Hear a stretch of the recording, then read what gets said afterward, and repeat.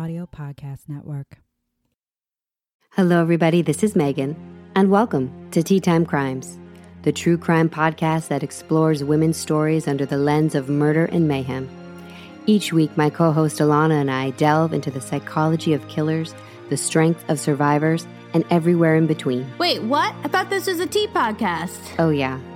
And Alana is left completely in the dark for each episode. So join us every week for a fascinating case with Alana's fresh perspective and a comprehensive yet accidentally comedic tea review. I bring the tea and she brings the crimes.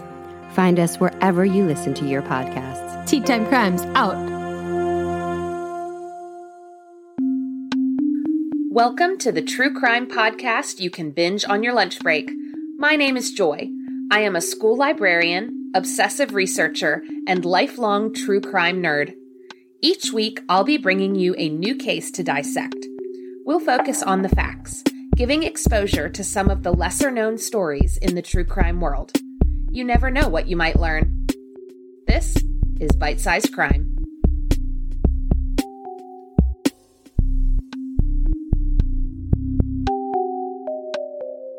Welcome back to Bite-Sized Crime.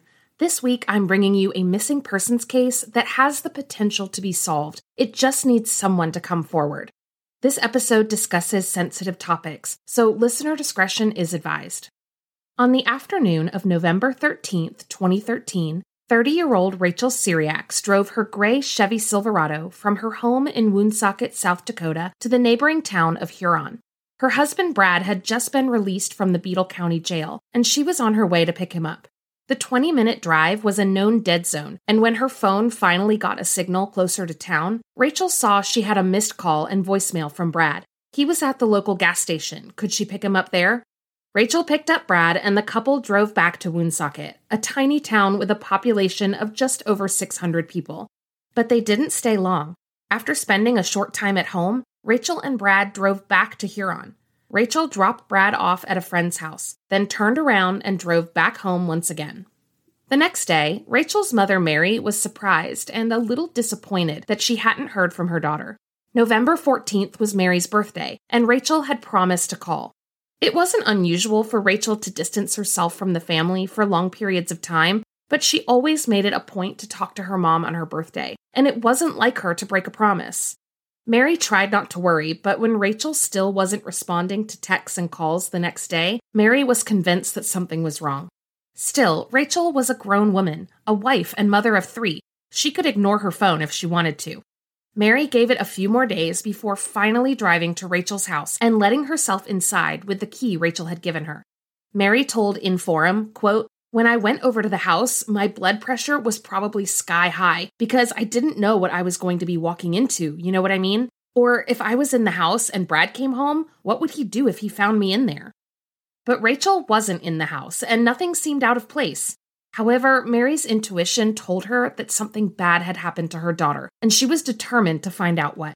Mary began reaching out to Rachel's friends and neighbors, hoping that someone had seen or heard from Rachel, but no one had. It truly seemed as though Rachel had vanished. Mary finally gathered her courage and filed a missing persons report with the Sanborn County Sheriff's Office. Unfortunately, the Sheriff's Office didn't take the report very seriously. As we've heard countless times before, Rachel was an adult and was allowed to go missing. But by this time, Mary was convinced that her daughter hadn't disappeared on her own. She kept pushing, and finally, a month later, an investigation was officially opened on Rachel's case. The week Rachel disappeared had been pretty routine. On November 10th, she posted a picture on Facebook with some friends. On November 11th, she worked a shift at her temp job at a pet food cannery in Mitchell, South Dakota, 40 miles south of Woonsocket.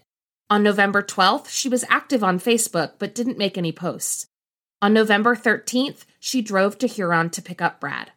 After that, no one saw or heard from Rachel again. Naturally, investigators wanted to speak with Brad Cyriacks. He told detectives that, yes, Rachel had picked him up at the gas station in Huron after he was released from jail on the 13th. They had driven home, then back to Huron, where Rachel dropped him off at his friend Travis's house. According to Brad, Rachel then drove off in her gray Silverado. Rachel's cell phone records seemed to confirm Brad's story. But Rachel's family wasn't about to let Brad off the hook that easily. Rachel and Brad had been together since they were teenagers and had married when Rachel was just 19. Soon they had 3 kids, 2 boys and a girl. Rachel considered Brad to be her soulmate. But Rachel and Brad both struggled with their own demons. According to Mary, Rachel had gotten mixed up with the wrong crowd early on, and her small childhood rebellions soon turned into bigger issues with more serious consequences. Rachel went from smoking weed with friends to getting caught up in more dangerous substances like prescription pills and crystal meth. She would go on binges that sometimes lasted days or weeks at a time. She even served time in jail for possession and distribution. Brad also struggled with substance abuse, and it landed him in trouble over and over again. Between 2003 and 2017, Brad was sent to state prison 8 times for drug-related offenses and parole violations. Caught in the middle were Brad and Rachel's 3 children. At the time of Rachel's disappearance, the children were in the custody of family members. But according to Mary, Rachel was working hard to get them back, determined to get clean. Quote, "She loved her kids. She was going to try to get her life together." Unfortunately, drugs weren't the only issue in Brad and Rachel's relationship. For years, Rachel had been the victim of Brad's abusive behavior, and her family and friends had tried over and over again to get her out.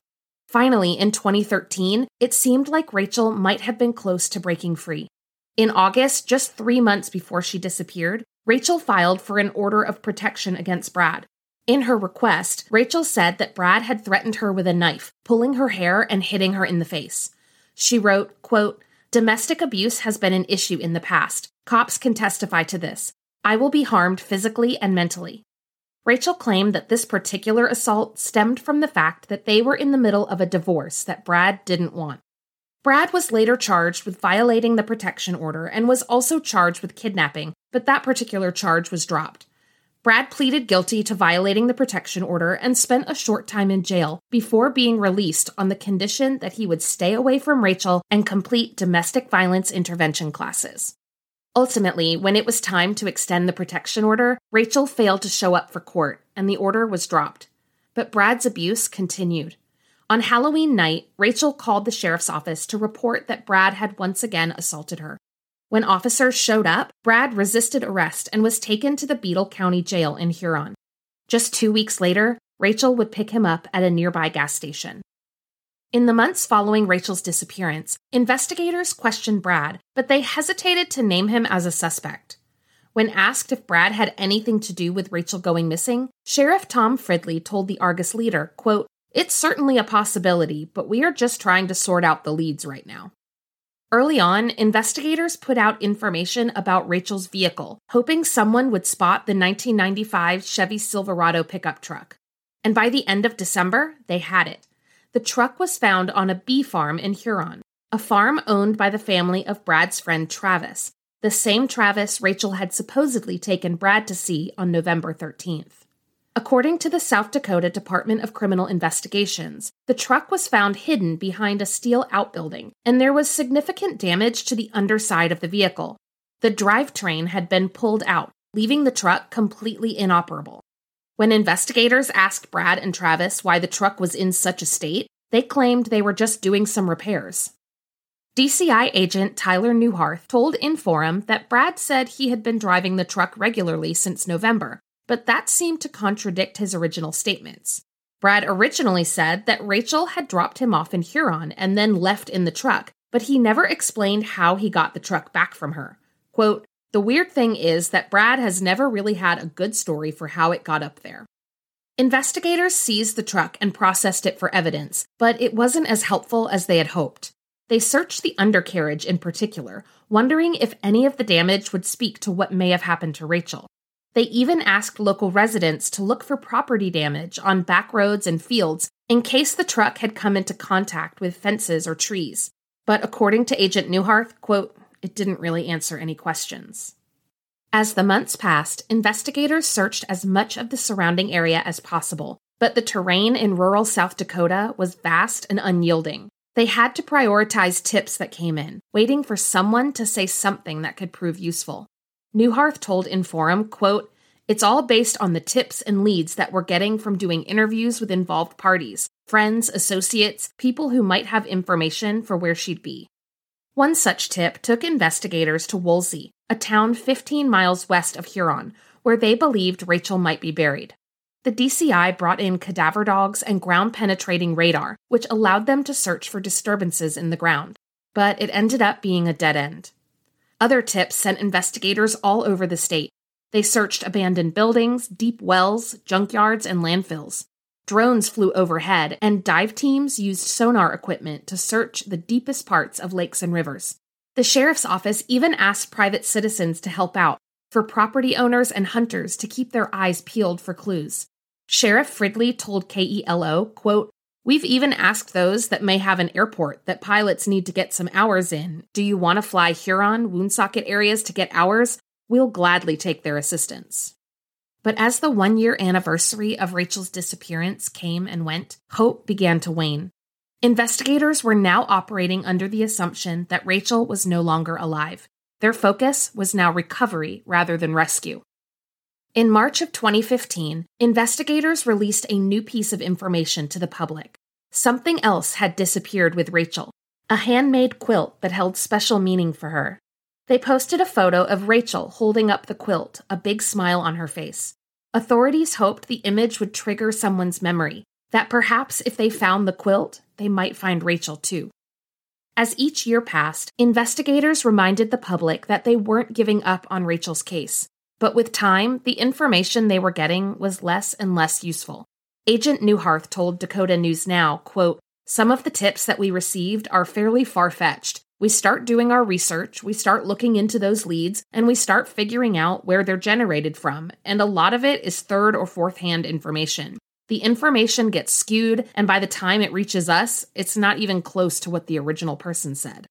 But Newharth was still hopeful. Quote, "These tips that have come in recently seem to be much more credible than some of the tips we've received in the past. So I'm very optimistic that these are actually going to lead us in the right direction, lead us potentially to where Rachel's at, and also to who is responsible for what happened to her." However, Newharth was clear about who he thought was responsible. He told Inforum, quote, "Brad is the prime suspect right now. He knows that. I've told him as such." Rachel's mother believes the same thing. Mary told Dakota News Now, quote, "Brad knows something. He told me she would go missing someday, and I said, well, I'll always remember that." Although Mary believes her daughter is dead, she still hopes to have closure someday. She wants Rachel's remains to be brought home and her killers to be brought to justice. She also hopes that Rachel's story gives other women the strength to escape their abusive relationships before it's too late. Quote, "Don't believe that he won't do it. He will. He eventually will. Just a matter of time, and who knows what day that's going to be." Rachel Cyriacks is still missing. She was last seen on November 13th, 2013, in Huron, South Dakota. At the time of her disappearance, she may have been driving a gray 1995 Chevy Silverado. She is described as a white female with dark blonde hair and hazel eyes. She has a surgical scar on her abdomen and multiple tattoos, including the initials RJ on her right forearm and the name Brad on the left side of her neck. If you have any information about the disappearance of Rachel Cyriacks, please contact the Sanborn County Sheriff's Office at 605-796-4511. And if you or someone you know is experiencing domestic violence, please contact the National Domestic Violence Hotline at 1-800-799-7233 or text START to 88788. Help is available 24/7. It is free and confidential. Domestic violence is not your fault. You deserve to be safe. Thank you for listening to Bite-Sized Crime. This episode was written, researched, and edited by me, Joy Scaglione. Theme music is by Arts Guitars. For episode transcripts, pictures, and sources, please visit bitesizedcrimepod.com. You can also follow the podcast on Instagram at bitesizedcrimepod. If you have a suggestion for a case I should cover, please email me at bitesizedcrimepod@gmail.com. And be sure to subscribe and review on Apple Podcasts or wherever you like to listen.